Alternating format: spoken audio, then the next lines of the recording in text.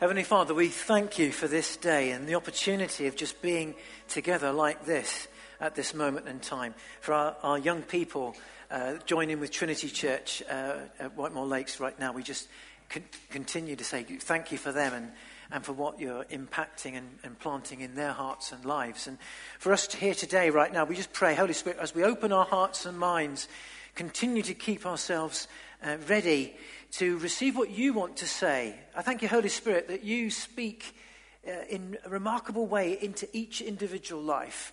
You know what we need. You know where we're at. You know where we need to be. You know us by name.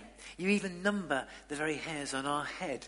So there is something particular, unique to each one of us, that in you, Holy Spirit, are so unique to each one of our hearts and minds and our needs. So right at this moment, we open our hearts to you, that you would speak what we need, and we will take what we need and what's right for us at this moment by the power of your Spirit. Breathe fresh hope and life and inspiration into our hearts, we pray, in Jesus' name. Amen. Well, good morning. It's great to see you, and we're going to start a new series in Life of Church over the next number of weeks called Testify, and it'll unpack in the weeks ahead. And when I'm speaking and Andrew, we're going to sort of speak into a season and a series over the next few weeks. And I want to read from the book of Revelation, chapter 12. So if you have a Bible handy, if you have got it on a smartphone or a tablet, or if you just want to just sit back and listen, then just do all of those things. But it's Revelation chapter 12. One verse in particular I want to pick up on. It's verse 11. Revelation, the book of Revelation, chapter 12 and verse 11. I'm reading from the NIV, and it reads like this.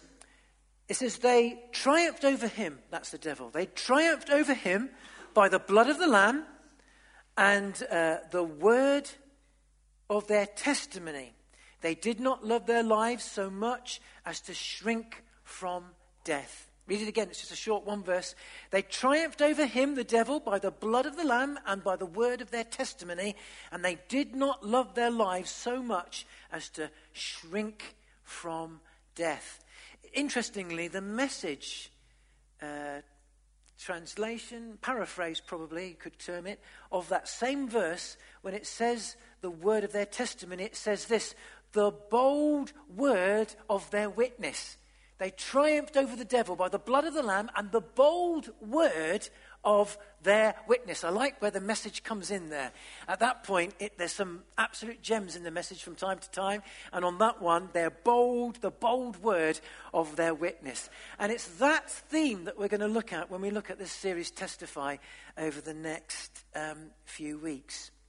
I don't know if you've ever heard of Albert McMakin. Oh, yeah, you're looking at me very quizzically.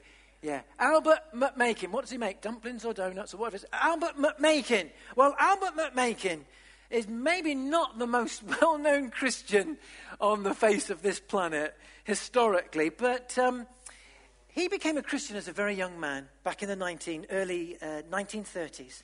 And he became so enthusiastic. He was a farm hand, a farming boy, and in the sort of southern states of the United States in the early 1930s. And he became a Christian. And he was so enthusiastic in his newfound faith that what he would do, he would drive around in his pickup and pick up as many people as he could in his farming pickup and take them along to church. One day, what happened was there was a revival meetings. These are like evangelistic meetings in his local church.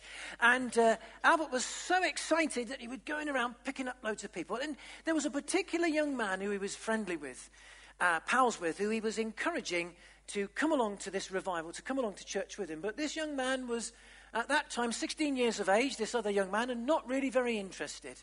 Although this young man's parents were going to church and were getting excited, this young 16-year-old was excited about his girlfriends and chasing the girls. And he wasn't really that interested until Albert said to him, look, you can drive me pickup to church. In actual fact, this preacher's a fighting. He speaks fighting talk. And those two things really spoke to this other young man. One, he could drive his pickup to church, and he was intrigued at the fighting talk of this preacher. Anyway, this young man goes to these revivals with his pickup full, and he drove Albert's pickup to this meeting. And the story goes that he becomes a Christian at this revival meeting. And he went on to touch millions. His name was Billy Graham. Billy Graham was the young man who wasn't interested, and Albert McMakin was the young man who was interested and invited him along. There's power in testimony. No one knows of Albert McMakin. Everyone knows that Billy Graham touched millions. But Albert McMakin was the link in the chain to see Billy Graham become a Christian. How about that? He might not become a Christian there and then, but he brought him along. There is power in our testimony. And in Revelation 12:11, there's an interesting verse there. It says they triumphed over Satan by the blood of the Lamb and the word of their testimony, or the bold word of their witness. And good old Albert McMakin, I say. Not many of us knew about him. I never knew about him. I knew Billy Graham. But what an amazing man that wasn't afraid to say, I'm a Christian. God is doing great things in my life. Why don't you come along? The power of testimony. In the New Testament, throughout the page of the New Testament, the second part of the Bible, the word witness and testify appears again and again and again. In actual fact, the word witness in the New Testament is a very important word. It's where we get a transliteration of martyr from, to live, so much so that you won't hold on to your life, that you'll live 100% for God. You give your whole life to God. And this idea of witness, giving our whole lives to God, is important throughout the New Testament. And if it wasn't for, Matthew, Mark, Luke, and John, they give witness, they testify to Jesus. We call them the Gospels. Matthew testifies, gives witness to who Jesus was. John writes about all the things that Jesus did. He wants to give testimony, to witness. Thank God we wouldn't have those today if these great men, inspired by the Holy Spirit, didn't share something of the living Jesus in their lives. And that's what it means to testify. And so witness is incredibly important. Luke in Acts particularly majors on this word, witness, again and again and again. It's a powerful aspect of believers' life, as we read in Revelation 12. So powerful that it overcomes and spreads like viral. And the early church spread like a fire in those early days. Why? Because of witness, because of testimony. That's why the early church spread so powerfully. The very nature of being a believer means that we broadcast what we believe. Testimony and witness is for all, not just a few. Albert McMakin, no one knows his name, but because he had courage, fueled by the fire of the Holy Spirit, he just couldn't help but let people know that Jesus is alive in me. And that's what a testimony is, expressing Jesus alive in us and through us. And it's as powerful as that. And so in the early church, they would broadcast their belief. The early church shared in the marketplace from all aspects of life. I can't look at every verse, time doesn't permit, but in Acts chapter 8, verses 3-4, we read, just one little example, that witness is for all. It says in Acts 8, verses 3-4, Saul, talking of Saul, before he became Paul, he was persecuting the church. It says, Saul began to destroy the church. A little later on it says, those who were scattered preached the good news wherever they went. Acts 8, verses 3-4. When the church was scattered, people shared the good news wherever they went. That struck me, wherever they went. Not just in church on a Sunday, but every aspect of life, they broadcast what they believed. Who they were was shown and told that Jesus is alive. And so witness, to testify, to give testimony is incredibly powerful. That's why the church spread. And it's for all, in other words. It's for all.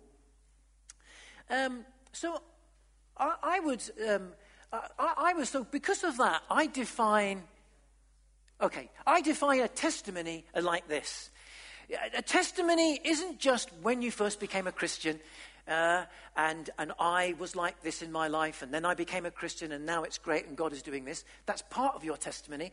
But a testimony, to testify, is more than that. That's the tip of the iceberg. That's what I've just described, and you've probably all done it at your baptism, shared what it was like before you were a Christian, you didn't know God, then when you became, and how you became a Christian, and now how it feels today, now that I'm a Christian. That's part of your testimony. But I would suggest to you, that's the tip of the iceberg. That one-off sharing is just the tip of the iceberg. I would look at it broader than that, and I would define a testimony like this. It's up on the screen. Testimony is a living word. It's not what I do, but it's who I am. It's not even what I say, it's who I am. I am a Christian, a Christ one, living in the power of Jesus Christ with the Holy Spirit and Jesus in me, living for him. And so a testimony is so much more. It's living for, with, and through Jesus in the power of the Holy Spirit. See it there? It's living for Jesus. It's a living testimony, a living word. It's not just what I said and what I did then and what happened in me, but it's a living word that is ongoing. The word is still out. The word is still out. And it's rediscovering that our church in the 21st century needs to rediscover the power of testimony. This is why in our life groups we're looking at talking Jesus. It's not a by surprise. We've been looking at that for some time, and we're going to share this series. 21st century church, we need to rediscover perhaps again, get back into the groove, as it were, in our testimony of living for, with, and through Jesus. You know, it's giving our whole lives to Jesus, for him. It's with him, because he's alive. So it's living, and it's through him, it's in power. It's through powerful. We get our courage through the power of the Holy Spirit. We see the supernatural released through the power of the Holy Spirit. And so our testimony then, the tip of the iceberg is, it happened like this, I was like that, this is what happened in my life, and this is what's going on. That's part of it. It's living for him, with him, and through him. And that is powerful. Albert McMakin understood that. And wherever he went, he lived and breathed and shared. And so it is speaking about Jesus in us, through us, and amongst us. And we're going to look at more of that. This is really today by way of an introduction. So, so I sort of would define, you might want to bear to differ, but that's what I'm going for. Testimony is so much more. It's wider, bigger, greater.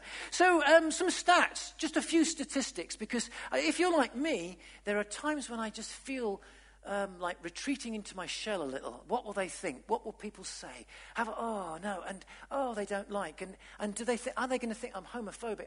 Are people not interested? There's all this stuff that gets in the way of us sometimes. And there's a sense of rediscovering our groove, rediscovering our courage, rediscovering our living life and testimony in Jesus. So a group called the Barna Group, Barna Research Group, they're an American organization, interchurch, very respected, carried out some research. They were commissioned to carry out some research in the UK a couple of years ago.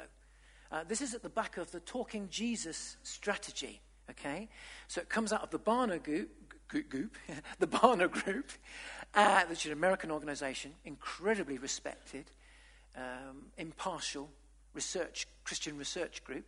And then ComRes, which is another research group, which again is a non-church, non-partisan.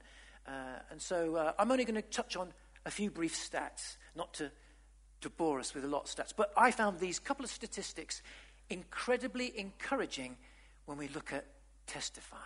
Okay? So, interesting one that first came out was from this research...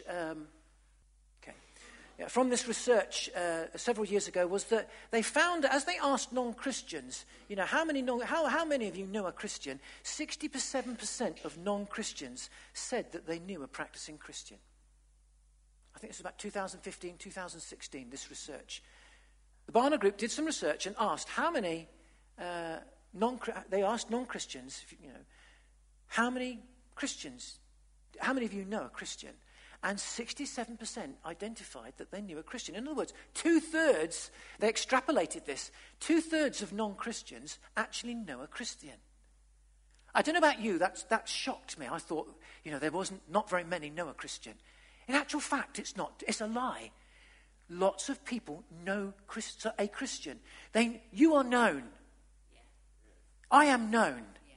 Maybe not as much as you, because it was interesting. 1% of non-Christians would turn to a minister. The majority turned to you. But this is an interesting stat. 67%.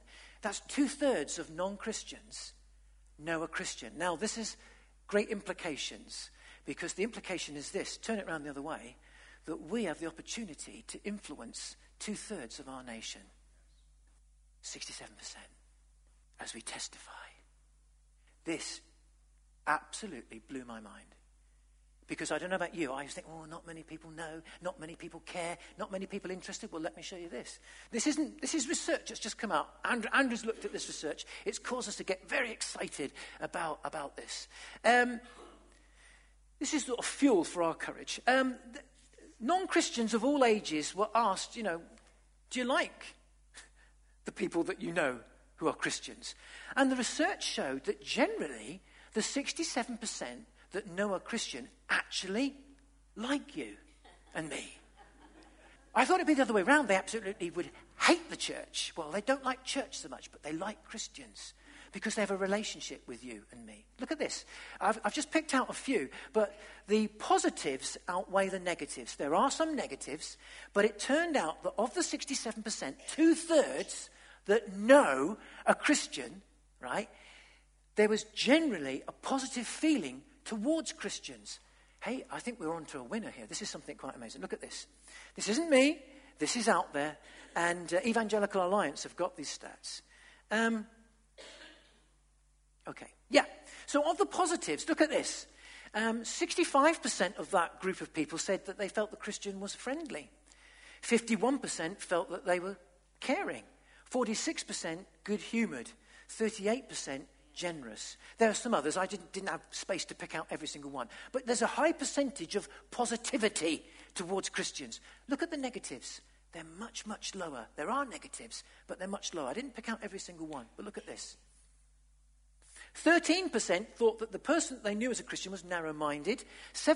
Only 7% felt that homophobic. I thought that would be off the scale. 4% thought that Christians were unhappy, and 4% thought that they were intervened in our lives or were pushy. In other words, forceful and pushy, speaking down. Isn't that amazing? So look, there were lots of other negatives and lots of other positives. So I just picked out the space that I had. I didn't want to just blow us away. But from that, it's this. 67% of non-Christians know a Christian. They know you and me. 2/3 of our nation know a Christian. That's pretty incredible. It's a very powerful position to be in, a very privileged position, but bearing in mind the power of the Holy Spirit. How about this? And then when we look at what they think, this is sort of commissioned 2015, 2016, they extrapolated this obviously, did a poll of say several thousand people, and there's so many percentage margin for error either side. The general feel towards the people that they knew, and this is interesting, this is somebody that they either knew, worked with, related to, were next door neighbours to. There was a relationship, obviously. There's a lot more into these stats than we see. There's positivity. There is a bit of negativity, naturally so, but it's not as big as I sometimes thought it might be. So then, now that's really, really interesting and quite amazing. So what if we began to reach out to the 67% with our testimony? What would happen? I asked myself the question, if all the Christians in our nation began to reach out with our testimony, bearing in mind to identify a testimony as living for, with, and through Jesus in the power of the Holy Spirit. Remember, if we're going to testify, we have to live for, with, in other words, have a living relationship, giving him our lives, not holding back anything, for, with, walking with the living Jesus, through, in the power of the Holy Spirit, living that life, sharing about it perhaps as well, which it will happen. If we were to do that, what would happen? What would happen? I tell you, lots of people praying for revival. We are in the place for an amazing revival in our nation. Just mobilizing the church, rediscovering our testimony. This is what the series Testify is really going to be all about. So, just want to conclude with a few practicals this morning, and then we're going to come and worship and pray. What if we began to reach out to that 67% with our testimony? How are we going to do that? Well, first of all, bearing in mind the definition I've just shared, it's relational. The positivity that we see in the statistics is because it comes out of relationship. Of course, you can speak out to someone, and it's not wrong. You can do street witnessing, and it's all good stuff. But for the first time, it can sometimes land on deaf ears to some degree. Generally, it comes out of relationship. The people we're beside, the people in our families, the people that we relate to at work, our neighborhood, the people at our golf club or your gym or whatever you go, the bowling club. It's the people around us. So it's going to be relational. And so we're called to be people that relate to our world. We don't just retreat from this world. We don't retreat from politics. We don't retreat from, people around us, but we relate to with love and care and hope and friendship and kindness and generosity. It's got to be relational. And so there's something in our hearts that stirs about relating to the person beside me, behind me, around me. When somebody says, "How is your day?" and you say, "How is your day?" and you start to just show care, you are relating to that person. Meeting someone for a coffee, you're beginning to relate to that person. So there's something about being relational, and all of us can do that to some degree and in some way. Some of us are bigger and more comfortable at doing that than others. I understand that. But we are called because God works through people. That's why he sent his son. He sent his son to do what? To relate to the world. And so the son says, now I likewise send you to relate to the world that you're in. And so that takes a bit of time. And we don't just relate to the world just to win the world. We relate to the world because God loves the world. I think one of the most powerful things that is happening is in something like Time to Talk. So Jonathan Mitchell has a vision for Time to Talk. It's, you take time, we listen, is the sort of line. And it's a listening service, not a counseling service, listening to people. Lots of people in church beginning to volunteer and get involved in that. But people will be bowled over, not only by you listening, but the spirit with which you listen in.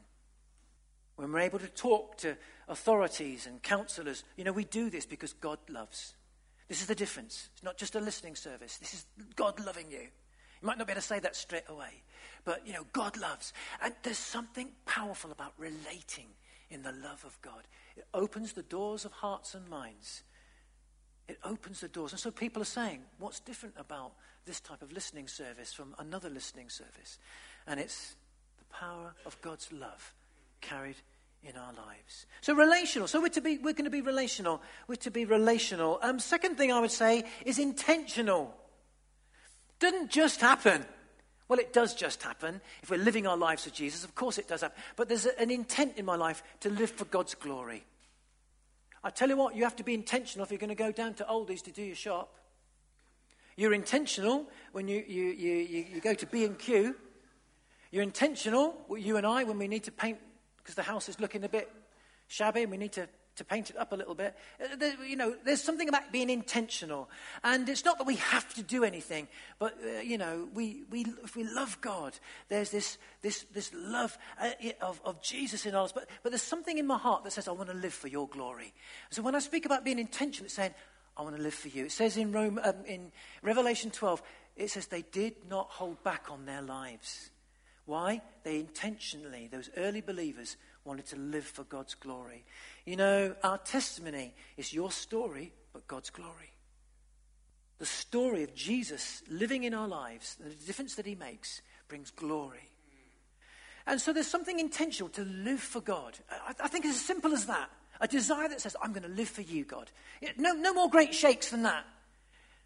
You know, you haven't got to jump through lots of hoops, A, B, C, D, E, F, and G, and be good at this and good at that, and know all the Bible about this, and be an expert on this and that. No, no, no. Just my heart, I want to live for you, God. Intentionality. That will draw you. As soon as you do that, your life will change. Your heart will be opened. It says of the disciples, as they walked along the road to Emmaus, were not our hearts strangely warmed when Jesus spoke to us? Because their hearts were opening up, living for him. And our hearts and lives, our lives will be transformed. And so there's something intentional, living for God, living for his glory. Oh, that we be a people to rediscover that intentionality. Relational, intentional.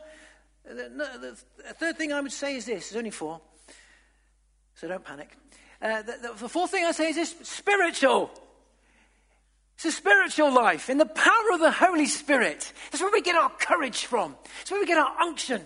This is where we get our strength. You know, I see people get more excited and a rant on Facebook than living for God's reign. I see more Christians have a rant on Facebook than living for the reign of God. This is where we get our unction, our desire.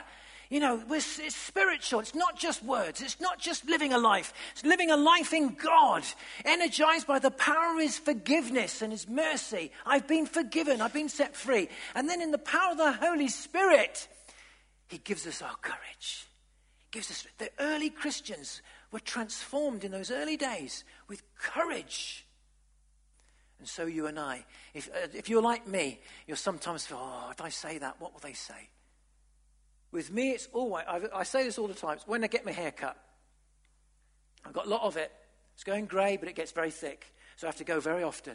And it's always, what are you doing today? How's your day gone? And, you know, what are you doing for a living? You know, and sometimes you think, oh, if I say this, you know, will they cut a step? Will they jump all of a sudden and go, gulp? Because they always say, oh, a vicar. I said, no, not a vicar. Well, yeah, you could call it a vicar. Called pastor in our type of church. Well, yeah, all right, and it's a vicar. You know, and sometimes... But there's spiritual courage. You know, there's something about unction, isn't there? And so it's spiritual, being open to the Holy Spirit, wanting to be filled with the Spirit, filled with courage. God said to Joshua, don't be strong and courageous. But he would give him that courage. We're given that courage. As Jesus said, I will not leave you alone, but I'll send the Holy Spirit to be with you and in you. It's intentional, relational, and spiritual. But also, and this is where miracles can happen, and supernatural of God, but also to be natural. But to be natural, not weird, not Christian gobbledygook. When I first came to church, I talked about being naturally supernatural. Lots of people, I had lots of hassle with that in my early days. What are you on about? But to be natural, to be you, be who you are. Don't copy someone else. Let God flow through you, the way you are, with your foibles. He'll change you from glory to glory. But just be yourself. I think people love people that are just normal, that are of integrity, that are natural, that you are who you are. You sometimes share that I am worried about stuff, but God helps me. That's being natural. You don't have to say the Christian thing, oh no, I'm always all right. He never fails. Well, of course, God never fails, but there are days when I feel worried. People, that's called being natural, but still having faith and hope in God.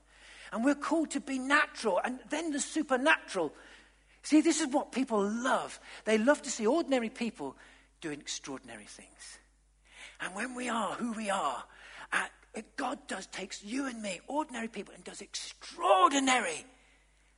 Sometimes we raise up the extraordinary so much that it's so spiritual and so supernatural, we can get a bit weird. But God does amazing things and wants to do them. So be yourself. Be you. Be honest. Be open. But have faith. Be spiritual. And do you know what? When relational, intentional, spiritual, natural, when it comes together, look at this. It struck me as I was thinking about this, the potential to go viral. We have the potential to go viral. It's called a revival. People say, I'm praying for a revival. Well, look, we can go viral. You don't have to be a YouTube blogger or vlogger or whatever it is to go viral. Everyone's dreaming about making it on YouTube and being a vlogger. Hey, when we are relational, intentional, spiritual, natural, God does what we can't do. Spreads. The early church spread like fire.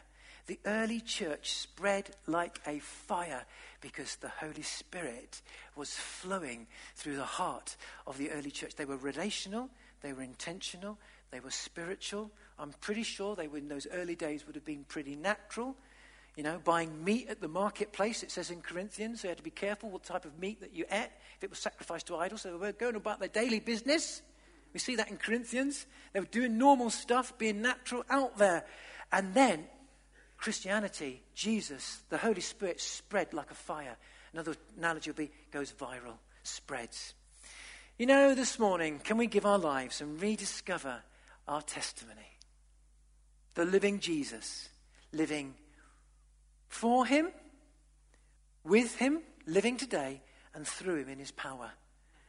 Can we do that? Can we rediscover that? Let's pray together as we close. We're going to sing Rediscovery. My prayer is that there is a let's live and testify.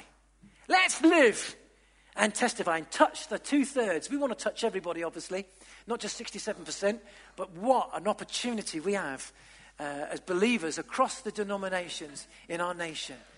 What an incredible opportunity if only we testify.